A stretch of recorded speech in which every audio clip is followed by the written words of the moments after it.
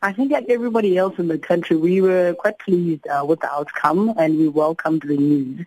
For us, this is really just one more battle that was being won. Obviously, we understand that the war still is not won and there's still so much work that needs to be done around the SABC and really just restoring its integrity and its credibility. But this is certainly one step in the right direction for now, you know. Let's talk about restoring credibility and integrity at the SABC. Where do you think it is most lacking and what should be done to reverse that situation? I think it's really across the board. I mean, obviously, with the interim board in place right now, we've seen many strides being made towards at least rectifying, the horror show that unfolded under Aguma and Motsoeneng. But there's still a lot that has to happen with regards to getting journalists to finally have the freedom that they need to perform their duties and do their jobs. And on top of that, you also need to get to a place where we are confident that the executive positions are being filled by skilled people who are also not politically motivated and are actually going to be acting in the public interest. The sad reality for the SABC is that this is not our first rodeo. We've been here before, and what's to say that we won't return to this space? How do we go about ensuring that that does not happen?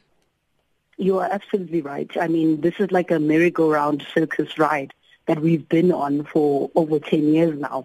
And part of the things that SOS has been proposing for a while now is that the SABC be constituted as a Chapter 9, just simply because it's one of the most important public institutions that we have. And yes, it has a commercial enterprise and is essentially a public company.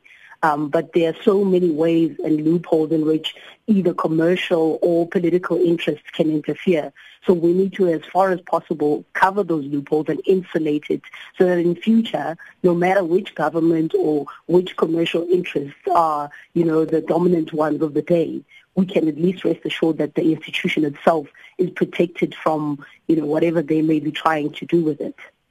And Duduetsang, tell me about your view on how the Hlaudi Motsoeneng case was handled. The SABC rescinded its decision to take the Public Protector's report on review, which of course paved the way for that disciplinary process against Motsoeneng. But what is your view on the overall way in which the situation has been handled?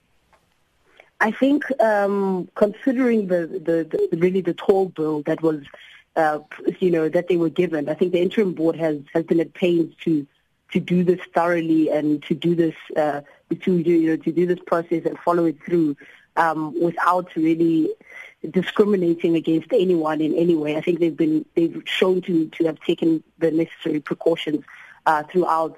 So we're really just hoping that in turn Mr. Motsoeneng will really just stop fighting this and do the sensible thing and really just leave the SABC so that we can move forward, because we can't keep going on another merry-go-round with regards to him and his appointment and his legacy. At this point, we want to be at a place where we can start rebuilding and start undoing the damage, because we all know that the damage has been done. We can see it.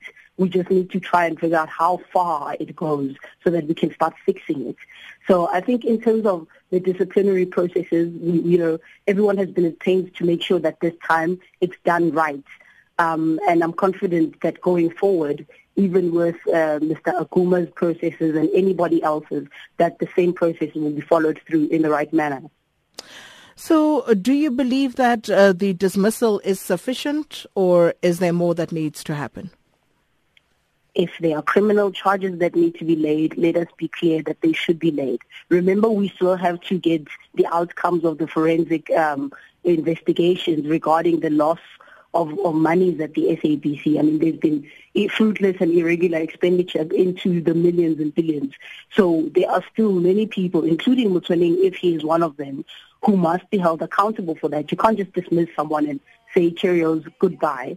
If they are liable for having lost public monies and even the SABC's commercial monies, then they need to be held accountable for that. And if it's criminal charges that must be laid, then those avenues need to be followed through.